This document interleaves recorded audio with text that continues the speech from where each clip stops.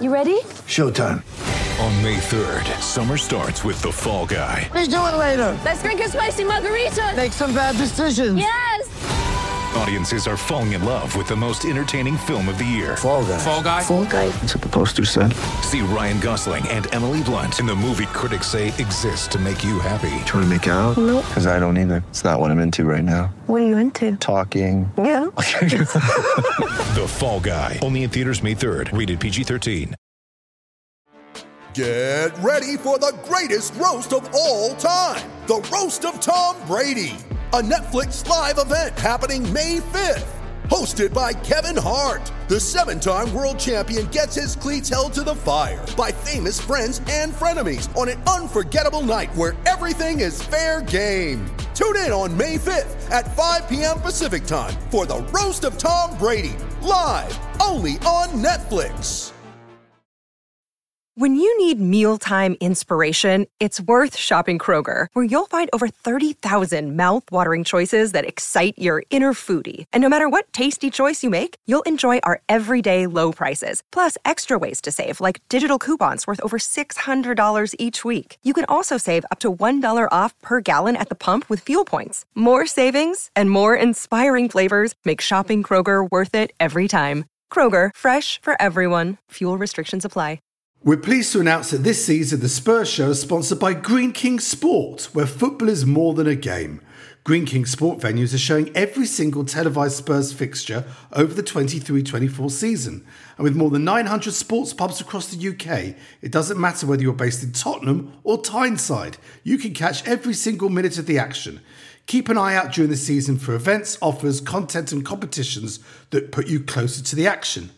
If you can't get down this weekend, never fear, Spurs aren't playing. It's the international break. This weekend, why not go to the pub and check out one of the European qualifiers or even the Rugby World Cup? In the next best place, a Greene King pub.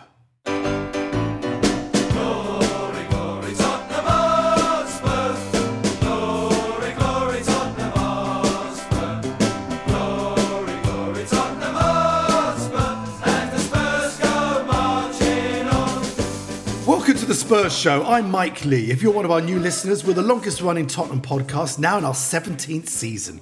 We tend to invite writers of the beautiful game onto the show, along with showbiz fans, many ex-players, and many long-suffering fans who follow the team home and away for yonks, so we can give a bit of historical context to the ups and downs of supporting our beloved Lily Whites. Well, what a rollercoaster start to the season it's been. We've sold our greatest ever goal scorer.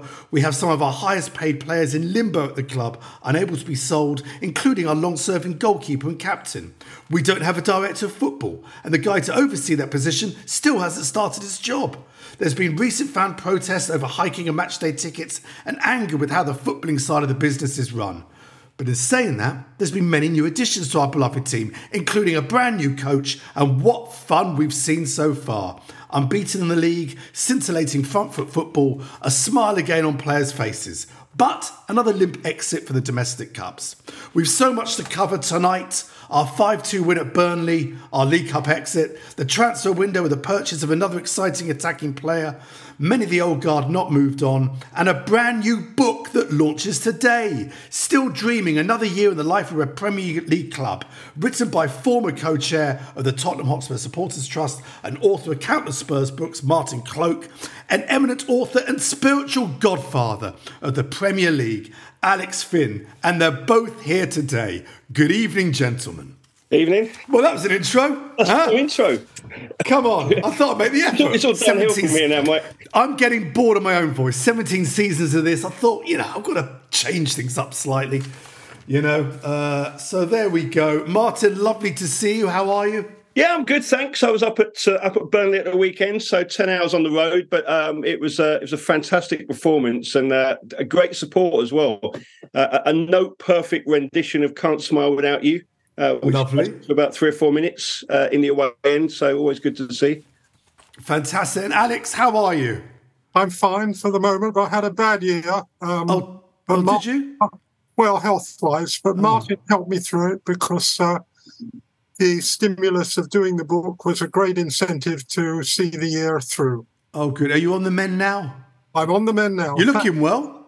Thanks very much. You are. You're looking very well. It's always lovely to see you, Alex. Always lovely to have you on the show to get your experience. And when we talk about the book, we'll talk about, because I remember the kind of, one could argue, slight sister book, Dream On, for many years ago. I know this is a follow-up, so we'll certainly talk about that as well. But let's kick off. Martin's already discussed it there.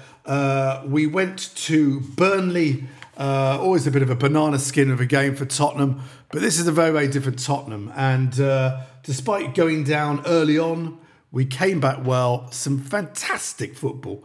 And certainly in the league, I don't think any Spurs fans thought that this new coach would get a tune out of them just right, just now. Obviously, a lot of clubs this guy's been at, he admits it takes a while for players to understand what he wants, and he says he enjoys that process. But our lot seem to have got it pretty quickly. Martin, you, like me, have certainly in the last few years have had to watch some absolute abject football. What's your feelings on what you've seen so far this season? Yeah, I think the nicest thing is that there's a feeling of connection again. We haven't really enjoyed watching the football for most of the last couple of years, and you just got the impression that people were just going through the motions. I think I remember seeing Alistair Gold on Twitter saying it's quite nice not to be reporting on the game and just praying for the final whistle to go. That was it. I think what was encouraging about Saturday is that we really didn't start off well, and their goal was that winger of theirs, was it Olashey, was really taking our back line apart. And just thought, especially after the Fulham game, is this here we go again? Was it a full storm? But they dug in and they showed a bit of character, and some of the football we played was absolutely fantastic to watch. I mean, that the move for the fifth goal. Especially, I think everybody's just been watching that on permanent repeat. What a pass of power that was, wasn't it? It was just fantastic.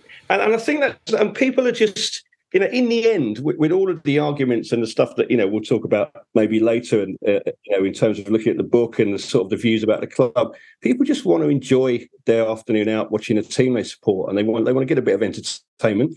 It's really that simple. So That was just really nice. And I said it was a great atmosphere up there. It's a nice ground anyway. They managed to get some sun at the cricket club before the game. And then seeing that performance and seeing that we did have a way to respond. And I think one of the questions about Postecoglou was that is there just one way he's got of playing? But, there seems to be a plan B. There seems to be the way to fix things out. There's a long way to go yet as well, but it's been interesting over the first few games. Fulham was a terrible disappointment, and we'll talk about that maybe in a minute. But the performance against Manchester United, who've got problems of their own, that was still a great afternoon at the stadium. And the game against Burnley was fantastic football, proper Spurs. It was. Alex, have us Spurs fans sort of set the bar so low because of what we've had to endure the last couple of years that we're just delighted to see the ball being passed forward at pace, players interchanging, good movement? It kind of, there's, for the older listener, there's kind of echoes of the push and run there, the double team, just in the exciting way we're playing football at the moment. Yeah, I agree. Unfortunately, I'm a very nervous Spurs supporter. I'm the sort that will switch off the television. I certainly won't go to away games, won't often go simply because I'm too nervous, because I want them to win so much. And I'd rather they lost 3-2 and tried than we saw the sort of stodgy stuff of last year. Last year was a supreme disappointment, particularly because both of us, Martin and myself, thought that good things were going to be in sight and that, Conte was the answer. Unfortunately, what it worked out is that he doesn't have a winning mentality. He has a winning method, which has passed its sell-by date. But maybe we'll come on to that a little more later. Yeah, so, we certainly will. We certainly will, because your book's fascinating, and we'll talk about that in more detail. What was interesting, Martin, at the weekend, I mean, I think there was alluded that Richarlison had a slight knock. Son played down the middle again, and obviously scored a hat-trick. And these players that, again, you can go back to Conte, they're players like the sort of the Basumas of this world who absolutely didn't get a look in. And we all knew, the thing with most football fans, and I say a lot of Tottenham fans as well, we you know, I know a lot of ex-players might disagree. We've watched so many bloody games of football. We do get it. We know a good player when we see one. We know a player that's not trying when we see one. And we all knew, because when he played us against Brighton, we all knew this Bissouma was great. And we kind of were mystified that it just didn't happen for him. And then you look at Son last season. Admittedly, Son admitted he had an injury and which got sorted the summer. But to see him again with a smile on the face and playing in dangerous areas. And I mean, football is a simple game, isn't it, Martin? It looks like we're kind of playing in a simple but effective way now. Yeah, and I think that's the bit of it. I mean, I think, you know, Ange's kind of thing, his shtick, isn't it, is just that I'm just a straight-talking player and let's not overcomplicate things. And I'm sure there is much more to that than that. He's obviously a very bright coach, and you talk to people that have kind of supported clubs where he's been before. And we tend to dismiss in this country, don't we, people that have kind of got a bit of experience outside. And I remember talking to Steve Perryman years ago about when he was managing in Japan, and he said that nobody really takes any notice of it, and they're silly because there's a lot being done there. But look, Bissouma is a great example. That he was pretty much frozen out by Conte, and I always got the impression that, you know, maybe Conte was making a bit of a point because he wasn't his signing. You know, is that just too petty? But things like this you hear about this years later, don't you, in the game as well? You know, Conte, Bissouma and Maddison have given us what we haven't had for a couple of seasons, which is some creative players. And we didn't really have that before. And I mean, remember in the infamous Amazon documentary, there's that stage when Dele Alli comes off the pitch under Mourinho and just says, like, you know, kind of kicks a bench and says, like, just, you know, stick it over the top and run forward. You know, what's all that about? And we just had these like awful tactics which didn't seem to make the most of the players that we had. Yeah. But also we didn't have a system that allowed for that creativity, and you need to have that, especially in today's game. And you see the difference that Bissouma makes and Maddison, but also Udogie as well. The way he uses him is almost like another number 8, where he kind of inverts him. And the way, you know, they all take players on. They all try and look for things, diagonal balls going forward, all these things that we'd forgotten existed. Exactly. Alex, you know, it's funny, James Maddison is, I mean, he's such a Tottenham-style player, isn't he? I remember when he, before he went to Leicester, I think he was at Norwich, and so many players you know could be great Tottenham players. Maddison was one, Eze at Palace was another one, Jared Bowen when he was at Hull was another one. You went, I can see him at Tottenham. You know, in recent years, we haven't gone for a lot of the kind of young, promising English players. We probably could have got Maddison much cheaper then. But he has come in, he's hit the ground running. He is everything we've wanted in him in a creative midfielder for quite some time, isn't he? Yeah, I think he's exceptional compared to the other players you mentioned in that list. I'm much older than everybody on this podcast, so I can remember a player like Alfie Conn. And before Alfie Conn... Trust me and Martin can remember him as well. Okay, well, we both just had a lot of work done. Yeah, but I don't think you actually saw Tommy Harmer. So these mercurial players were made for Tottenham. Maddison is a contemporary version of both of those. So he's got their skill, but he's also got extra tenacity, perseverance, which you have to have in a modern-day player. He's made for Tottenham. Yeah, his work rate is incredible, isn't it, Alex? It's not just what he can do on the ball. He's working so hard.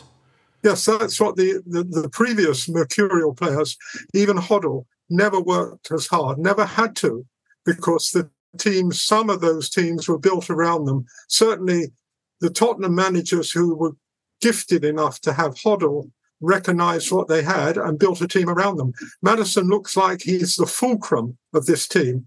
It won't be built around him, but he will be an essential pivot of the team. And the best signing that Tottenham have made for years. Yeah, I totally agree. Martin, it wouldn't be a Spurs show, we wouldn't be Spurs fans if we didn't have a bit of a moan. The frustration also was, in the week, this sort of another limp exit from a domestic cup. We always knew Fulham was a tough game. He changed the previous team, 9 changes. But even, I mean, both halves were awful. The first half particularly was shocking. And it's such a frustration I mean, it's the first time so far when Postecoglou's come out. I think he said along the lines of, we're tired. I'm thinking, it's been 3 games tired. What are you doing in training? Fans again, rightly so frustrated that always the best chance of silverware has gone in that way. Were you kind of mystified by the performance and the selection? Yeah, I think we're all kind of hoping, because we've seen this with the cup competitions before, and even back under Pochettino, it was fairly clear that they didn't really rate the domestic cups. But I'm going to do the kind of classic armchair manager thing here. But and thank God I'm not genuinely in charge of anything. But I've never understood this idea that you can make as many as 9 changes and learn anything from it. If you bring 3 or 4 players into an established unit, then maybe you're going to find out something about them, and those players will gain as well. But I think that, it's that the cliche, it's a team game, it's about the unit. If you break the unit up, you've just got this desperate collection of individuals. And I know they train together, and I know that there is a shared philosophy and all the rest of it, but until you've got that regular experience. So I don't understand. I've never understood this idea that you make that many changes, because I don't understand what you learn from it, and I don't understand how you develop players. Yeah. Ange Postecoglou is far more qualified than me to make a decision. But I think along with a lot of other people, I was quite disappointed at that lineup. But because, again, as you say, could we win the FA Cup? Well, let's be optimistic and say, yes, we could. But that's going to be a tougher challenge than the League Cup. Could we win the Premier Division? I think that might be a bit of a stretch this year. So, but let's hope that I look stupid at the end of the season and we upset the odds. You were right. That was the best chance that we had. Of some silverware, and also the best chance to develop what is a new team as well. So I didn't really understand, the thinking behind that lineup, especially against a decent Premier League side as well, which is what we are now. The days when you can say, "Oh, well, it's just Fulham, we're going to beat them," have long since gone, and it's insulting to think otherwise. Yeah, Alex, it was interesting because Postecoglou afterwards sort of said to the press, "Look, I've got no Europe. When else have I got a chance to see other players playing a competitive game?" A lot of fans would say, trust us, we know these players. They're not good enough. We've seen this under Mourinho, under Conte. These are players that coast, don't get involved. The big argument with fans for a few years is our second string is not good enough. There's no strength in depth. Take the first 11 out and it's pretty average. Would you agree with that assessment? I agree with you. I think the maximum changes he could have made was maybe half a dozen, no more than that. Also, I think that the chairman has some role in this. I might be putting words in his mouth, but if Irving Scholar was the chairman, he would have said to the manager, the coach, he would have said, "I'm not telling you who to pick. I'm just telling you how important this trophy is to us." And I suspect that the chairman has never said that, certainly didn't say it at Sheffield, and certainly hasn't said it for this particular game. And I think that the chairman should be more active in terms of showing managers and coaches how important the history and tradition of the club are. And I don't think he does that. I mean, there's always been, again, under Conte, when we'll talk about Conte a little bit later, there's always times when players are rested for the next game, and the next game you lose, and you go, why are they rested? A lot of fans, especially the bloody fans that pay up a lot of money to go into these games, surely the argument is start with your best team, get a couple of goal lead, and then start resting players in time for the weekend. Anyway, we can go round and round in circles on this.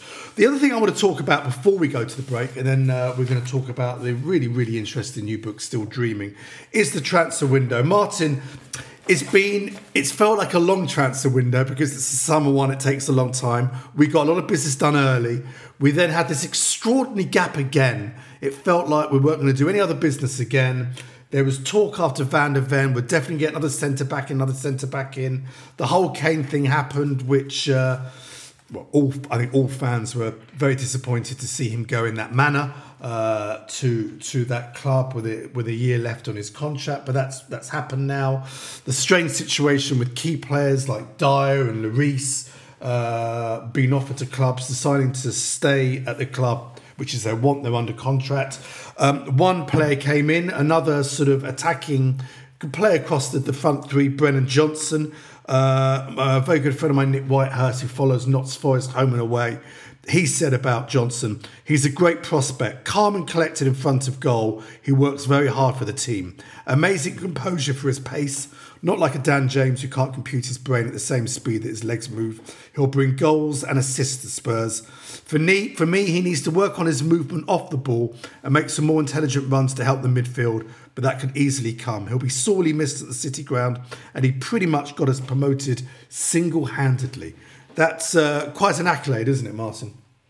It is, and I think like you, I've spoken to people who've watched Brennan Johnson regularly, and they've got nothing but praise for him as well. I don't quite understand where he fits in. It doesn't look as if we're going to go back with a kind of traditional centre forward, and I can see the logic behind that. It presumably means that Sonny is going to be the centre forward. He plays through the middle. I can't really see Kulusevski being dropped, so then that's Brennan on the other side. Which means Richarlison drops down. Now, at the final whistle at Burnley, he was right in my eye line and he just slumped to his haunches. And he just thought, this is not going to happen to me. And I think he's such a confidence player as well. So, maybe there's a problem there. The transfer window overall, we've made some good signings, but I think we're a bit short on depth. If you look at what happened after the substitutions at Burnley, we didn't look that great. I don't really understand what the football philosophy is from the top of the club, and I think I've been on record as saying I don't really think that they've had one for a few years. I'm not entirely sure that football and winning on the pitch is necessarily at the top of their list of things that they want to do, and I think that this transfer window shows that. And I think also that you have to look at the fact that we were supposed to have been appointing this guy Scott Munn, who was going to kind of be the answer to lots of stuff and allow Daniel Levy to move back. Whether he has interfered too much in the team or not, it is conjecture. It depends who you talk to and which rumours you believe. But the theory was supposed to be, or the story was, that Scott Munn was coming in. He would kind of take over. There'd be a director of football working into him, and they would handle the football side. Unfortunately, he hasn't showed up yet. Yeah. He hasn't showed up because the business geniuses that run the club didn't read his contract properly. And they didn't read that he was on gardening leave and couldn't start until the 2nd of September, which is after the transfer window closed. So you then have to say, well, if the person that you've got in to try and run your transfer strategy wasn't there, what was it that we did? We've made some decent signings, and Ange seems to be pretty pleased with them. But what else is he going to say? Yeah. And there are some encouraging signs there. Mickey van der Ven looks like a really good defender. Shades of Vertonghen about him, I think, in his style I see, which is nice. Yeah. And actually, the new goalkeeper, who he'd written off after one game, because he's feet, has pulled off some pretty good plays, and he looks decent. Yeah. So it's not a disaster, but there's not really a lot of depth there. I think people are going to ask questions about, well, did you actually plan for Kane to go or not? People will be looking at it. We apparently couldn't turn down 100 million for a 30-year-old striker, but Liverpool can turn down 150 million for a 31-year-old iconic striker. But again, what's the focus of each club? So I'm not downbeat and pessimistic, but I'm not overly excited either, and I'm not entirely sure that there's this kind of focus on the football side that a lot of us want to see. Yeah, no, I totally agree with that, Alex. When you look at our problem area has been for a long time, obviously last season, the defence. We've got this Van der Ven. It seems to be Van der Ven and Romero together at the back. If one of those gets injured or suspended or whatever, you're then looking at Sanchez, who we believe they are trying to move on. There's talk of him maybe going to Galatasaray. Eric Dyer just hasn't been in the matchday squad at all. They've got this young kid, Phillips, from Blackburn Rovers, who's young but meant to be a prospect. Tanganga's gone out on loan to a Bundesliga team. Ben Davis has played centre-back and can play there. But you're kind of, already you can hear them sort of clutching at straws here. For a team that wants to push forward, top four's got to be the challenge. Again, we're a couple of injuries and you start going, oh God, this is looking a little bit dodgy. I've got nothing to add. You said it right on the money. A centre-half was the key purchase and it didn't come. Apart from that, they have reinforced the attack. Speed is the essence. Brennan Johnson is going to be a great asset there. I have a predilection for the speedy wingers or speedy forwards. I wish Adama Traore had been a Spurs player. And I wish Alan Sixsmith, St. Mark's Maximum. He's off had been a Spurs player. Saudi, isn't he? They are perfect Spurs players. Brennan Johnson might fulfil my wish because he is fast. He got 8 goals last year from a side that was struggling. Yeah. The rough edges need to be smoothed, but I think that he will be a great asset. But we're still missing a centre half. Yeah, I totally agree. Well, look, let's go to a quick break. And when we come back, we're going to discuss the wonderful new book that Alex and Martin have written, Still Dreaming. And don't worry, there'll be a link for you listeners to get a couple of quid off it as well. Back in a minute. Mother's Day is around the corner. Find the perfect gift for the mom in your life with a stunning piece of jewelry from Blue Nile. From timeless pearls to dazzling gemstones, Blue Nile has something she'll adore. Need it fast? Most items can ship overnight. Plus, enjoy guaranteed free shipping and returns. Don't miss our special Mother's Day deals. Save big on the season's most beautiful trends. For a limited time, get up to 50% off by going to BlueNile.com. That's BlueNile.com. If you own a vehicle with less than 200,000 miles and have an auto warranty about to expire or no warranty coverage at all, listen up. CarShield has a low-cost month-to-month vehicle protection plan that covers more parts than ever. Visit carshield.com/audio to find out how you could pay almost nothing for covered auto repairs. Drivers who activate this vehicle protection today will also receive free roadside assistance, free towing, and car rental options at no additional cost. Get your free quote today at carshield.com/audio. That's carshield.com/audio. And we're back for the break. Don't forget, for premium content, including a daily news show, ex-player interviews, and original documentary series on Spurs, go to our patreon.com/Spurs Show. Support our show in the process. Brand new Spurs Show merchandise. We've got the kangaroo on top of the cockerel logo, which I've just actually picked up, arrived at my house today. It's beautiful. Loads of other great eye-catching, comedic Spurs designs. Go and check them out. Link to all of those in the description to this podcast. And our monthly London live shows return. I think the site might be down, but hopefully later tonight, season.spursshow.net will be up and running. And literally for very little a month, you can come to all our monthly live events. Our first one of the season, Wednesday, September the 27th. Back again. We haven't had him for a few years. Gary Mabbott. Mr. Gary Mabbott joins us on September the 27th. Martin Lipton's also with us that night as well. We've got a handful of just tickets for that event. Again, check out the link in the description to this pod if you want to come and meet Gary Mabbott in a few weeks' time. Don't forget our socials. Follow us on Facebook, X and Instagram. And if you listen to us on Apple Podcasts, please leave us a nice review. That really, really helps us. Right, Alex, we're going to talk about the fascinating book, The Story of a Season, the Life of one of Premier League's biggest clubs, Tottenham Hotspur. You and Martin follow the team through another season which promised came to nothing. Why is it that Spurs continually fail to take full advantage of opportunities presented by the modern game the club help create? I think that sums it up beautifully. Alex, many Spurs fans will remember the other book that you worked on, Dream On, which kind of looked at the kind of rivalry, the beginning of the Premier League between Tottenham and Arsenal. Why did you decide all these years on to kind of go down the same route? I think I passed to Martin. It was really, I thought there was an idea there because Dream On had been such a good book. Yeah, chronicling a mediocre season, and it really owes its credit to Tony Fuller, H. Davidson, who was my co-author and much more than that. And sadly, he's no longer with us. Oh. So partly it's a tribute to him, partly nice. Because both of us, Martin and myself, felt that there may be something to dream about last season. Dream turned into a nightmare. Yeah. But if you look at the idea that we're chronicling a season and we're not being hindsight experts, it does set the Tottenham story within the environment which it has to operate. So the Premier League and the Champions League. But Martin can tell you a little more because I think he was quite the driving force behind why it happened. Okay, Martin, I mean, obviously, we were all at that extraordinary night, I still call it the Lane, sorry, extraordinary night at the Lane when we absolutely blew apart our rivals, the Woolwich Wanderers, that midweek game 3-0. We all were so excited about the next season. The signings came in.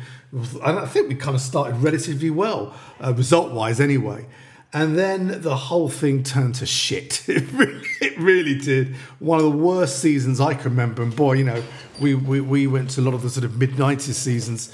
When you were doing this book with Alex, obviously you had these high hopes, but I suppose another kind of book came out of all this, probably from what you kind of originally set out to hopefully chronicle. Yeah, I mean, Alex has been very kind there. He kind of twisted my arm and said, look, I think we should do this. And I said, the people want to read anything more. But what we tried to do with this book was to kind of do the same thing that Tony and Alex had done in the first book, which was to write it month by month. And so what we hoped that we'd get across is the way that your kind of views and your expectations change. It's very easy to be wise after the event. And looking back now, you kind of, you can read some of the book and think, like, did they really think that then? But that's what we were thinking at the time. So as Alex alluded to earlier, there was a stage when a lot of us said, well, not entirely convinced about Conte's style of football, but you know what, this might be the right thing for us. And it could be working. And we had some great results, as you said as well. So that's part of what we wanted to do, is try and get across this idea of how the kind of expectations and the views change as the season goes on. And that's part of the kind of cyclical up and down of football, isn't it? And why we like it. I mean, it would be nice to win everything for a little while, but I think it'd get a bit boring in the end. So, and you see, I always go back to the old David Lancelot quote, I don't know what the result's going to be. That's why they're playing the game. And that's so good about it. It's the unexpected. So we tried to do that, and we also wanted to catch up a little bit. That Dream On was written in 1996, as you said, and it was the early days of the Premier League. And in the introduction to this one, we say that Dream On reads now like a chronicle of a club losing touch with the modern world. And I think the point that Tony and Alex made then was that Spurs were one of the original big six that had been in favour of setting up the Premier League, and Alex was quite involved with talking to the FA at the time about those plans, and they took some of Alex's ideas on board, and others they didn't, which I'm sure Alex will tell you a bit more about if you ask him. But already at that stage, it was, well, Spurs aren't really making the most of the opportunity they've created. Now, we've stayed in the Premier League, and arguably over the last 15 years, we've established ourselves much more in the upper echelons. We kind of dipped out of being a kind of top 5 or 6 club for a while, I think under Alan Sugar especially, and then we seemed to get our mojo back. And remember all those years ago when ENIC were the Sears, and they were going to take us into the promised land. So we wanted to kind of do a similar thing, and I think there's a similar thread that runs through this, is that Spurs, they're big in lots of ways, and they've got the history, they've got the stadium or whatever, but they're not really taking advantage of what's in front of them. And I think that's a continual frustration. And I think, the story last season was probably it's kind of fairly iconic that you had one of the most famous managers in the world. You had this kind of desperation to succeed. This, maybe we're going to do it even in the way that we're not quite sure is going to be great, but, maybe we'll do something. We just want success at any cost. And then that didn't really pay off. And I think, again, it's more of a personal opinion, but I'd always say that a manager needs to understand that the soul of the club, the DNA, to quote, I think somebody connected with the club once mentioned that DNA, didn't they, fairly recently? That's right. But I think that's true. If you look at what happened at Manchester United with Mourinho, the mess that he left behind there, the mess he left behind with us as well, what we've got now, it would be great to be writing this book this year to go on that journey with Ange, because he does seem to understand that side of it. But it's a tough sell. A book about last season, a lot of Spurs fans are going to go, no, thanks very much. But it's important to say it's not just that. It's not just, yes, it chronicles the season, and some of it I have to say is a depressing read because I was there. I've had to relive some of those games. Yeah. But what you've got in the book is this kind of potted history of the launch of the Premier League, how things have changed. As you said, how Tottenham were really part of those conversations early on, and the opportunity we've kind of missed, as you just said, to be absolutely up there. Alex, what I want to ask you is, to me, it was always a frustration as a Spurs fan. We mentioned Alan Sugar there at the beginning of the you were part of this launch of the Premier League. I never understood, maybe you might know this, I never understood why Alan Sugar, who was so part of the hardware of television with his satellite dishes that he manufactured for Sky, who pumped all this money into football, that he didn't have the foresight then to go, this is going to be absolutely huge, and therefore I'm going to invest more money in my club, so we're absolutely up there from the beginning. The famous story of Dennis Bergkamp wanting to come to Tottenham, Sugar deciding not and going for Crystal Palace's Chris Armstrong instead. The kind of sliding doors moment between Tottenham and Arsenal, one could argue. What are your memories of those early days and these early conversations? And is it fair what I say about Sugar, or was there other reasons going on that maybe I just don't know about? No, it is fair what you say, because he wasn't a football man. He certainly wasn't really a Tottenham man. It was his brother who was a Tottenham fan. It is rumoured, the person who puts this rumour about says that he certainly heard him say this when Sugar is reported to have said, double? What's all this double they're going on about? They're always going on about the double. What is it? So he didn't really understand the nature of the club that he was buying. Although, to give him credit, when he took over, he said, I will look after the 10 million at the bank, and Terry Venables will look after the 11 players on the field. And Terry Venables never wanted to do that. Terry Venables wanted to be a chairman. He didn't want to be a manager anymore. So it was the wrong chairman, because he didn't understand the history and tradition of the club he was taking over. And certainly the wrong manager, because the manager didn't want to manage. Echoes of Antonio Conte. Venables was a great manager, but not for a club, because he couldn't raise his game like his good friend George Graham 38 times in a season. Venables was a perfect England manager because he could raise his game half a dozen times in a season. But he did it at Barcelona, didn't he? He did it at Barcelona, and that's why he arrived at Tottenham, because there is a story in the book, and forgive me because it might reflect well on me. So, I'll put that to one side. But I was advising Tottenham at the time, so I had the privilege because they were a very welcoming club. Arsenal and Tottenham were the class clubs. What they did was to behave with a degree of class. Arsenal, for their side, always welcomed the guests into the boardroom, so much so that they even painted, if necessary, the flowers in the boardroom in the visiting team colours. Tottenham under Irving Scholar, and whilst Douglas Alexio and Tony Berry were still there under the Sugar regime, were an exceptionally welcoming club. The boardroom at Tottenham was a place for friends, family, scouts of opposing clubs.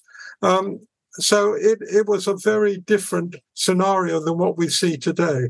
With regard to why Sugar didn't understand, it was because he wouldn't allow himself to be challenged. A case in point is that he didn't want to bring Jurgen Klinsmann back.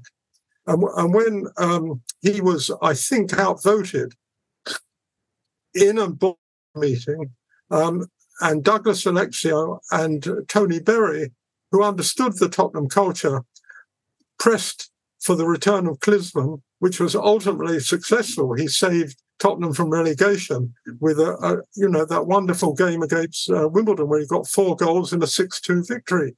And Sugar didn't want them to go back. He was also a bad loser. So for their pains, for Messrs Alexio and Berry, for saving them from relegation by bringing Sugar back, they lost their places on the board. Sugar was a good businessman, but football is very different from other businesses. Yeah. And I'm afraid that when it comes down to it, he took advice from the wrong people, if he took any advice at all. Yeah. Martin, I mean, again, what's also interesting about the book is that, rather like Alex there being advising Tottenham around that sort of early Premier League, you have obviously been working, I wouldn't say with, unfortunately, many against, because of the way I think they've dealt with the Supporters Trust, but you've been working very closely with the club as co-chair. I know you're not doing it anymore, but for many years as co-chair of the Tottenham Hotspur Supporters Trust.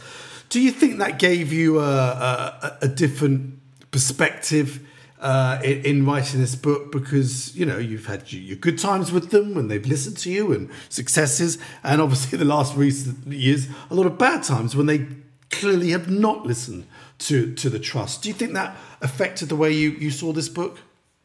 I think stepping down enabled me to speak more freely, although people always, one of the criticisms I always get is that, you never really spoke up at the time. And it's a different relationship, but they don't really give much away, the board. And I think that, some of them will tell you that they're all in favour of talking to the fans, but I think that their idea in the end is not too different to the idea that most people that have been in charge of football clubs have always had, which is that basically just let us get on with it and, just pay us the money and come and support the team and that's it, and don't bother us about anything else. So I don't think, we had meetings. I've sat across the boardroom table with some of the executive board, and we've had conversations and we've had arguments.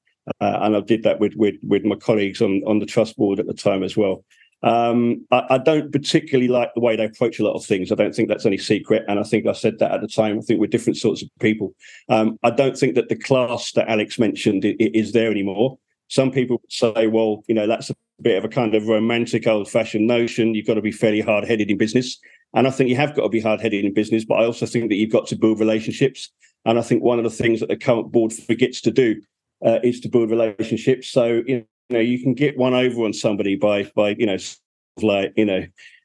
them over on a deal or whatever, or kind of really getting the better of them. But then you're not going to do it again. And I think it's about finding the balance, isn't it, as well? But they would say, well, what we're in charge of a multi-million-pound business, and you're not. You're just a fan. So I think that's the way of it. But that's Sugar wasn't particularly prepared to listen to the fans. He actively kept the fans out. One of the arguments now is that maybe they play the game a little bit better. I'm not particularly impressed with what they've done with the fan advisory board, and I'm not impressed with the way that they've treated the trust over the last few years as well. But I said I'm not really involved in the kind of decision-making side of the things anymore. So it was time for somebody else to take over. But interesting going back to what Alex was saying, because he kind of, one of the reasons that the managerial side went the way it did was that at the time Scholar was fairly obsessed with Venables because of his success at Barcelona. But I think that Alex, when he talked about the hospitality in the boardroom, somebody who used to visit Spurs quite a lot and actually had quite a liking for the way they played football was a guy who was managing in France called Arsene Wenger. And I think Alex spoke to the board at the time and said this guy would make quite a good manager for Spurs. And the story of why that didn't come off is in the book. But you mentioned sliding doors moments, and I'm sure there'll be people throwing up their hands out there as well at the moment. But other people might be going, well, actually, that could have been very interesting. But, we've missed out on a couple of pretty big names. And again, who knows what decisions we would have made if we were in charge. But it's an intriguing prospect, isn't it? Arsene Wenger as Spurs manager. Yeah, well, look, we're running out of time, but it's a fascinating book. And as I said before, there is a way of getting £2 off the book. The link is in the description to the podcast. It's just come out today, published by Hawksmoor Publishing. Follows on from the 96 book we said, Dream On, which 442 said is a football classic. And this really is an essential read because it really, as well as looking back at a season, which I think most of us want to forget, it really does have, I think, a balanced analysis of how the club has been run in the last 20 years by two people who have seen very, very close hand how it has been run. And I'm sure there's many things, Alex, you kind of maybe wanted to put in the book, but thought maybe they might be slightly libelous. Was there any kind of nuggets you thought, I can't mention that conversation I had all those years ago? Or was pretty much everything in there is in the book, would you say? I do mention a conversation I had with Daniel Levy. which was surprising, and does actually answer some of the questions that many fans have criticised the chairman for. Also, Martin alluded to the fact that Arsene Wenger could have been the Tottenham manager. Well, so could Alex Ferguson, and we tell that story as well in the book.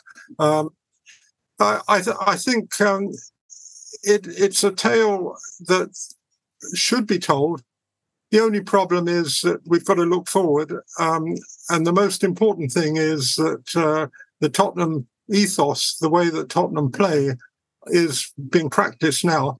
And we do end the book on a good note because we do welcome the arrival of Ange Postecoglou, and we do suggest that Tottenham fans should be patient because historically it's taken his team some time to settle down to his new methods. So Tottenham are bucking the trend at the moment, but let's get past the North London derby first. And that is a hurdle. And I expect even if we lose that, Tottenham will come good. This will be a season for Tottenham fans, as the fans say, in terms of a chant, they'll have their club back. Yeah, I mean, look, all our Spurs fans out there listening here, we are, despite what other outsiders might say, we are a patient lot. We don't have that kind of entitlement that certain clubs down the road fans have, and many other fans. And I'd just like to add, at the moment, we talk about club. I am now a director of a football club. I am now director of a club in Portugal called O Elvas, ELVAS, in the Alentejo region. We're in the 4th tier of Portuguese football. And again, there's a link in the description to the podcast. You can really help us out by becoming a member. And if you ever in Portugal, come over as my guest and enjoy the wonderful Portuguese hospitality. Well, if you need a helpful and pragmatic supporters trust kind of co-chair or something to help you out there, Mike, then you're more than welcome. Package, right? You're more than welcome to come out. It's wonderful hospitality, very, very cheap, let me tell you.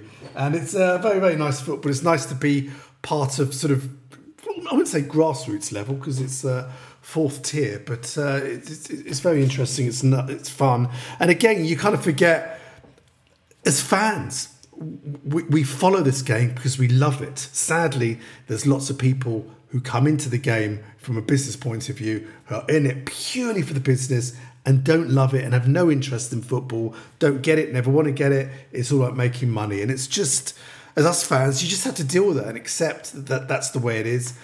Frustrating though, as a Spurs fan, it really is, because we've all seen over the years, in the last 20 years, the missed opportunities of this team kicking on. And I don't care what certain people say, the investment has not been channeled at the right time, in the right direction. And that's, as a fan, it's very frustrating because at the end of the day, there's nothing we can do. You can protest, and there's nothing wrong in that, but they're the owners or custodians, as they like to say, of our wonderful football club. And let's hope, I sincerely hope, they've got this appointment right. They got Pochettino right. Didn't really back him, in my opinion, at the right time. Let's hope they've got Postecoglou right. And this season, all our Spurs fans seen some wonderful football, because boy, we deserve, as Tottenham fans, to see the wonderful football that a lot of us have grown up on, and it's part of who we are, really.